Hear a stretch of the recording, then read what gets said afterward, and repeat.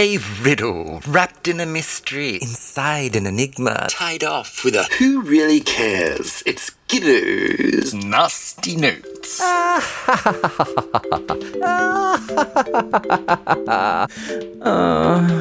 Hello, I'm Sir Dr. Alex Sarand. Due to a gentleman's agreement and strict contract with his lawyers, I'm obliged to read Gibbo's nasty notes on this dreadful podcast. I'm a retired professor of Western civilization, marooned here on this god-forsaken Pacific island.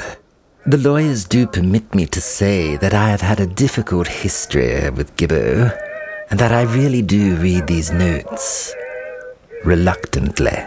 That's right, listeners. Each week, my conservative old Western Civ professor meets me at a studio to read aloud whatever I write for him. He also has a right of reply to defend himself. My name is Tarquin Gibbs, and my advice is don't make bets or gentlemen's agreements. Oh, and our no-nonsense Jane helps with the music and technical side of things. Enjoy. Dr. Cephalic is feeling very satisfied this week after his cathartic purge of chauvinism. Yes, his gender is the best. Yes, his fake race is the best.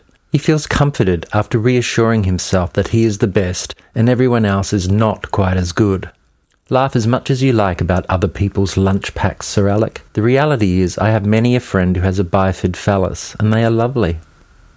Listener, you find your male geisha this week wearing his Simone de Beauvoir headscarf in the style of Zadie Smith. And I'm re-binge watching all of Lena Dunham's Girls. Girl power. Dunham's a genius.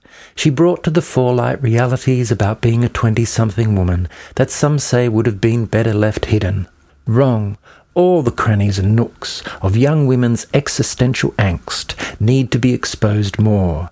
Girls also receive some criticisms for being a bit racist, which Dunham acknowledges. I received some emails earlier this week, probably from one of Sir Alec's alias accounts, asking me where I get my money to fund this podcast. This show has many very wealthy women benefactors who support my work as a male geisha. One of them owns an entire mountain, almost a town, in a blue-chip island province. Another donor owns almost an entire province, known for its phosphate or lithium deposits. I can never remember which one, but I know she's committed to reforestation. Sadly, a lot of men think you have to go outside and wear pants to bring home the bacon and earn a crust, and all that type of 20th century nonsense. They think they need to be number one, Peter Familius, big dogs, daddy's home, buckle-wearing Broncos, war, master builders, captains of industry, geopoliticians, macroeconomic 12-inch Queen's Council. I'm a businessman. Will I earn just as much wearing a see-through lederhosen and a tray of sushi rolls I prepared earlier? What, I can hear Sir Alec asking, what service does Tarquin as a male geisha provide?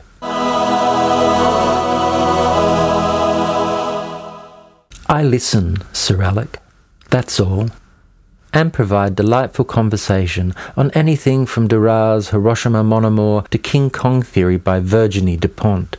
From discussing King Kong theory, we might move on to examine Bordeaux's book, Masculine Domination. Whatever takes my benefactress's fancy. Geishas are conversationalists. And in turn, the ladies help by contributing funds to my school of male geisha, which I established to compete with Cephalic's School of Western Civilization, which sadly he was fired from. His school languishes, my school prospers.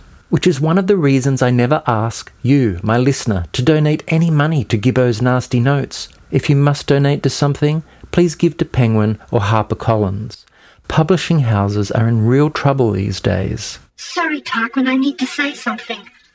If listeners could donate a little money to me, that would be really appreciated. I have a Patreon page called Help Jane at Gibbo's Nasty Notes.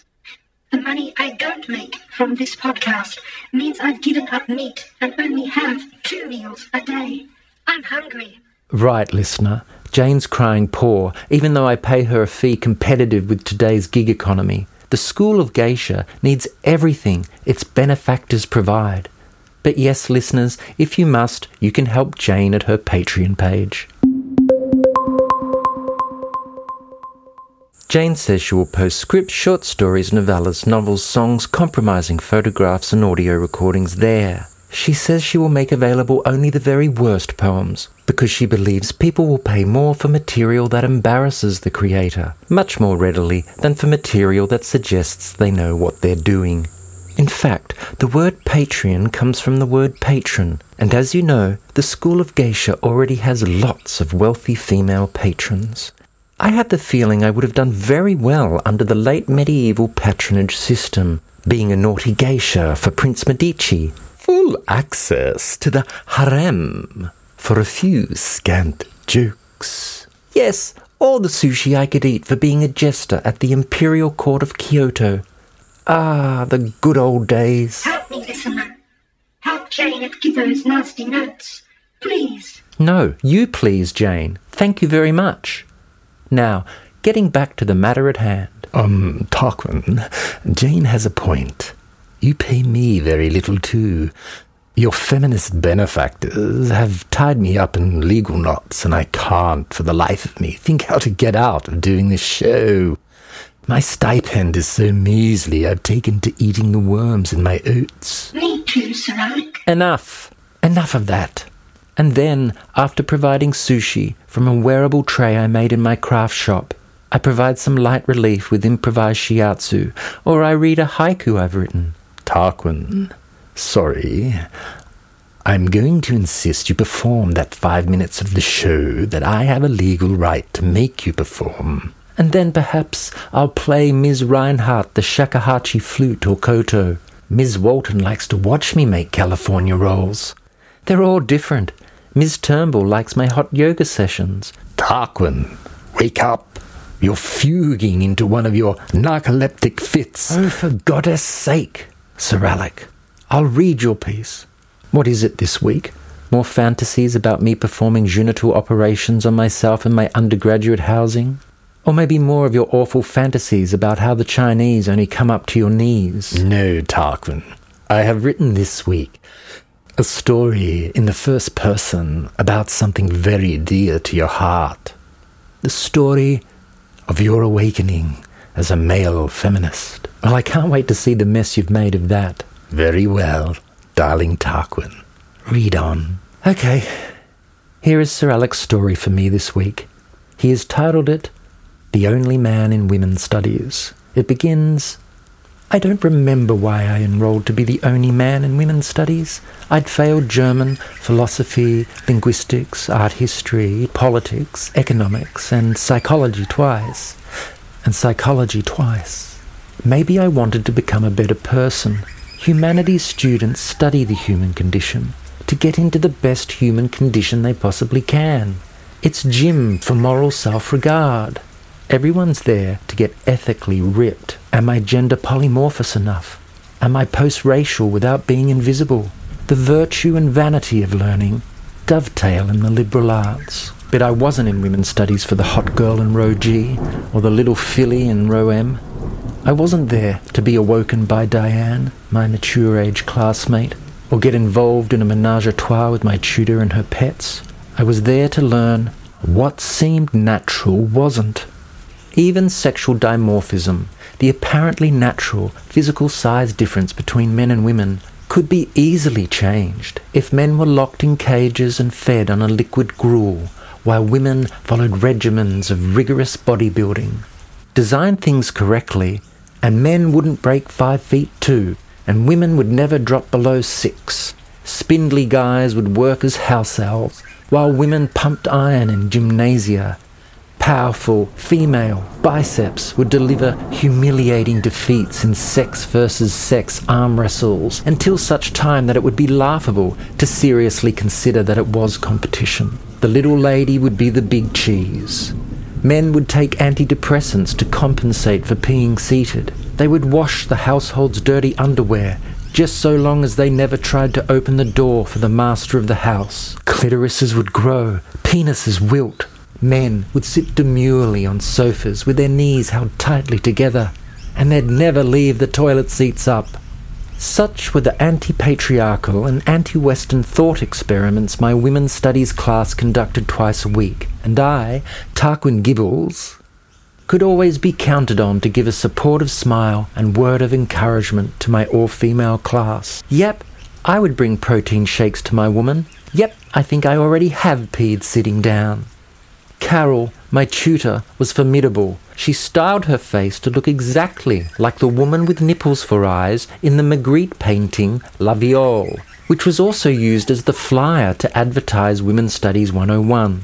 The painting's title can be translated into English as The Rape.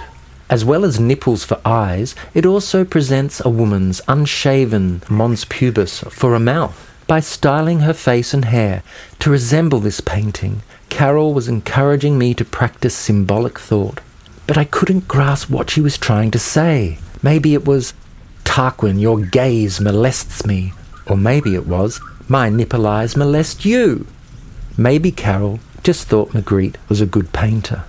She was working on levels no 20-year-old colt, baby stallion, could glean. But that didn't mean I didn't learn anything.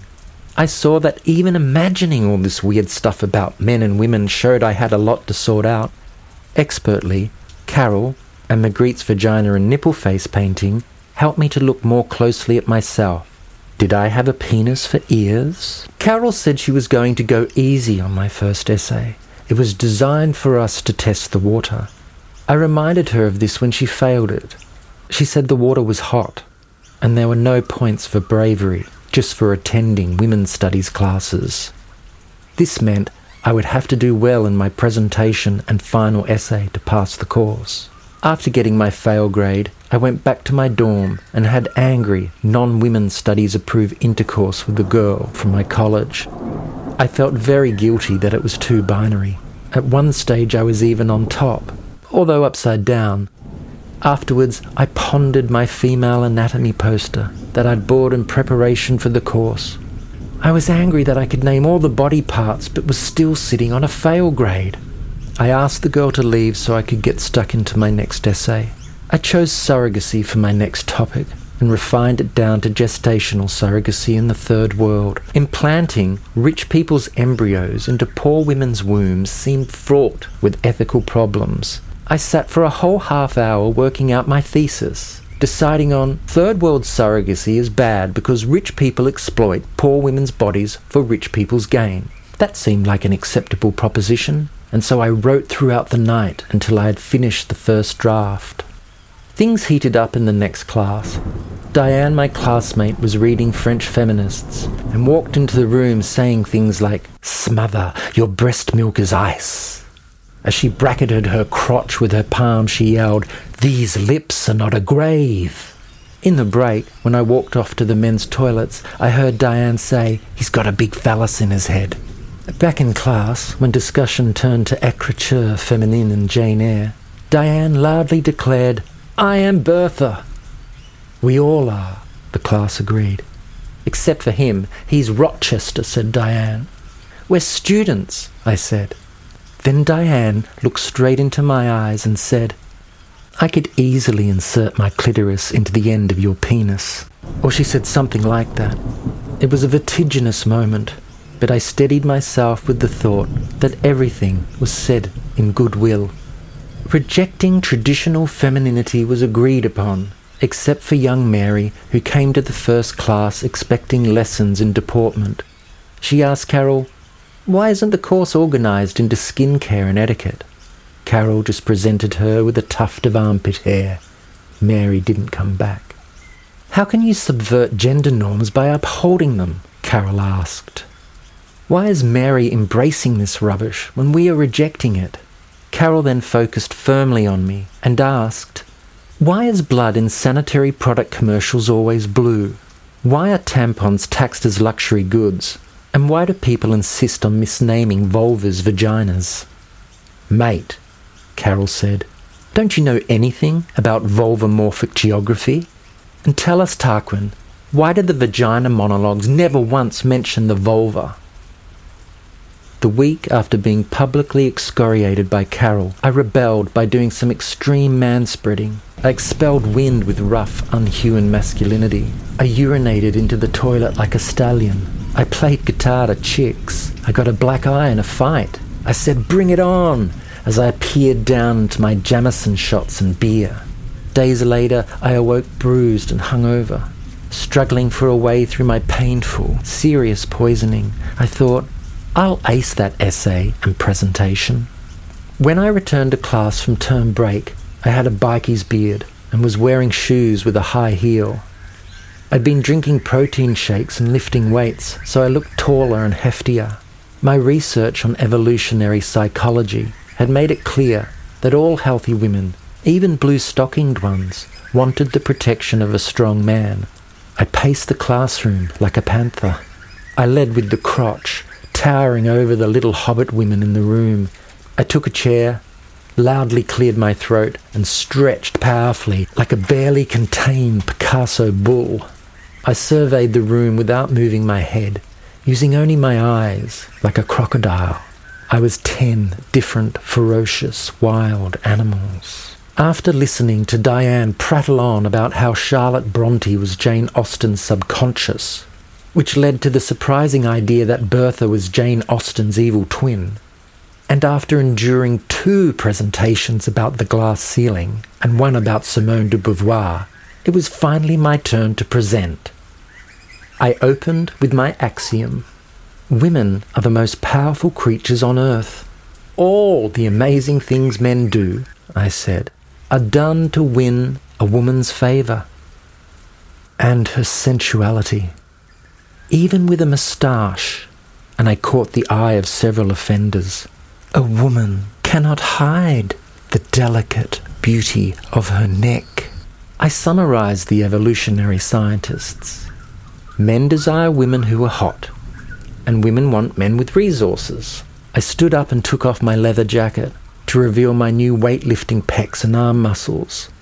My white singlet had a picture of Tom Cruise on it, in his role as Frank Mackey from the critically acclaimed film Magnolia. Written beneath Cruise's vacuum-sealed phallus were the words that formed the title of my women's studies presentation. Respect the phallus and tame the vulva.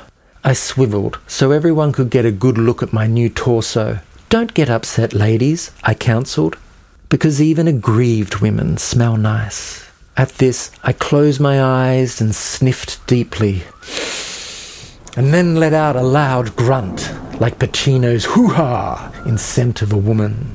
Do you know, I asked, rhetorically, I can impregnate every woman in this room in under 40 minutes, and the only thing that could stop me is a bad hip-to-waist ratio. I could then leave and never return, but you would be saddled with years of childcare and drudgery. Evolutionary psychology says it's all about youth, ladies. Large pert breasts will always be on trend. And blondes too, because their hair fades at 30. Small-breasted brunettes are, by nature, enigmatic. Look, I understand you might not like this, but until women start going out with poor men they find unattractive, then you are all implicated in this too. In the meantime, rich men will continue to tame attractive women. I appreciate you listening, and I'm open for comment.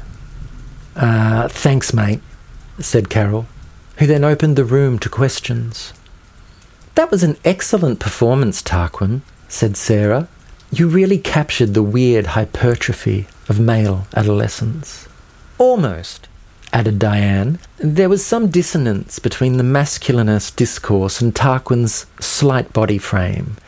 No, piped in Joan. He was showing us that a nasty neo-masculinism can be channeled through a boyish build. Right on, said Carol. Adolescent males account for a significant percentage of assaults on women. Tarquin shows us that you can be 5'2 1/4, weigh 60 kilos, and still be filled with misogynistic rage. Indeed, there might be more rage because of his size. But, Sarah added, was Tarquin critiquing male chauvinism or showing symptoms of it? Oh, both, clearly, clarified Carol. His performance was thoroughly entangled with what it was trying to ironize. That's what made it so ironic. But I'm afraid today we're pressed for time. And Tark, you didn't cite any set text, so unfortunately I can't pass you. Cow, I snarled, silently to myself. Sarah and I gathered up our books, and she walked me down to the uni bar. We ordered beers with dashes of lime cordial and slid onto a table of friends. We talked for hours, our legs touching and warming each other into the freezing night. Later, she walked me to our dorm and dropped me off at my door. I failed the surrogacy essay too. However, although I was a complete failure in Women's Studies 101, I feel that, in the end, I succeeded on a personal level in rejecting all the old patriarchal models. Right now, as I write, Sarah is at work, and our children at childcare.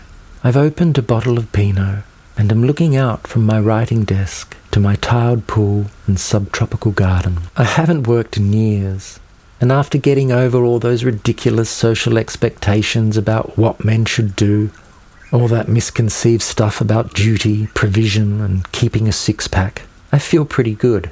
Sometimes after Ming Lin has done the laundry and dishes, and I've had a smoke and a swim, I feel great. I watch some HBO, play a funky song on my guitar and surf the net, seeing things on there that would really break Carol's spirit. I notice that Danish guys are making a killing, selling their sperm to single women from Shropshire and Essex. I guess the strong Viking type is still popular. Women's studies really opened up my horizons. If it wasn't for women's studies, I don't think I'd appreciate how great it is that a woman can have it all these days.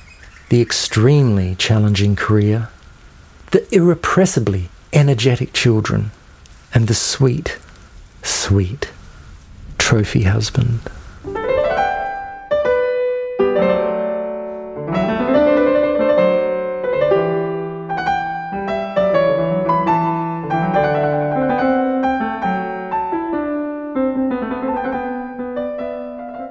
Tarquin, you brave little boy, living and surviving the trauma of all those women burning their bras. I remember when they arose on the campuses of the West, when those harridans did wear a brassiere. The bras had pictures of great white pointer sharks lunging from them. Horribilis. And quite a contrast to the adjunct lecturer of my school of Western civilization, the intellectually fetching Ms. Clutterbuck, and her stock of duck-egg blue and pastel pink cardigans. Oh, gives me the shivers. The perfection of perfect days. I'm sorry, Sir Alec, but that story has you written all over it. Yes, you capture the coltish buck and thrust of the young male geisha, which truly, madly, and more madly, surprises me. Yes, I was a brave young colt when I chose to be the only man in women's studies. But, and it's a big but, your imagination has got well away with you in that piece. Characterising the face of my Professor Carol as Magritte's nipples for eyes painting is uncalled for. Well, on my campus, the head of the gender school did style her head to look like that monstrous painting by Magritte. She dyed her hair the same colour as the painting. She sported a moustache that resembled it, and she squinted her eyes provocatively.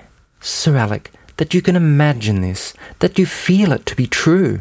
This face of a woman's body parts proves that the head of gender at your campus knew what she was doing. She probably had you in mind when she put the poster up all over your university. Oh, there was a copy put on my office door, now that you raise it. I think she knew, Sir Dr. Lord Sarand, that you were scared of women's body parts while simultaneously desiring them.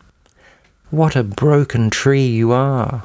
Tarquin, ask any objective person, and they will tell you that that painting is weird beyond belief. What? Your high Anglican belief? How very dare you? You know nothing. How very dear. Sorry, dear listener, we must fade out now on that conversation, Sir Alec and I, toing and froing, because we have more than exceeded our set time. We must skip another plea from Jane for you to help her at Patreon. And we must move on to the next and final episode of Series 1. Will there be a Series 2? Who knows? What with all the work of the School of Geisha and a as yet untested Kyoto court jester seeking a Prince Medici Patreon page. Ah, the entangled web toes we feed. But The bar is low, but I'm still jumping.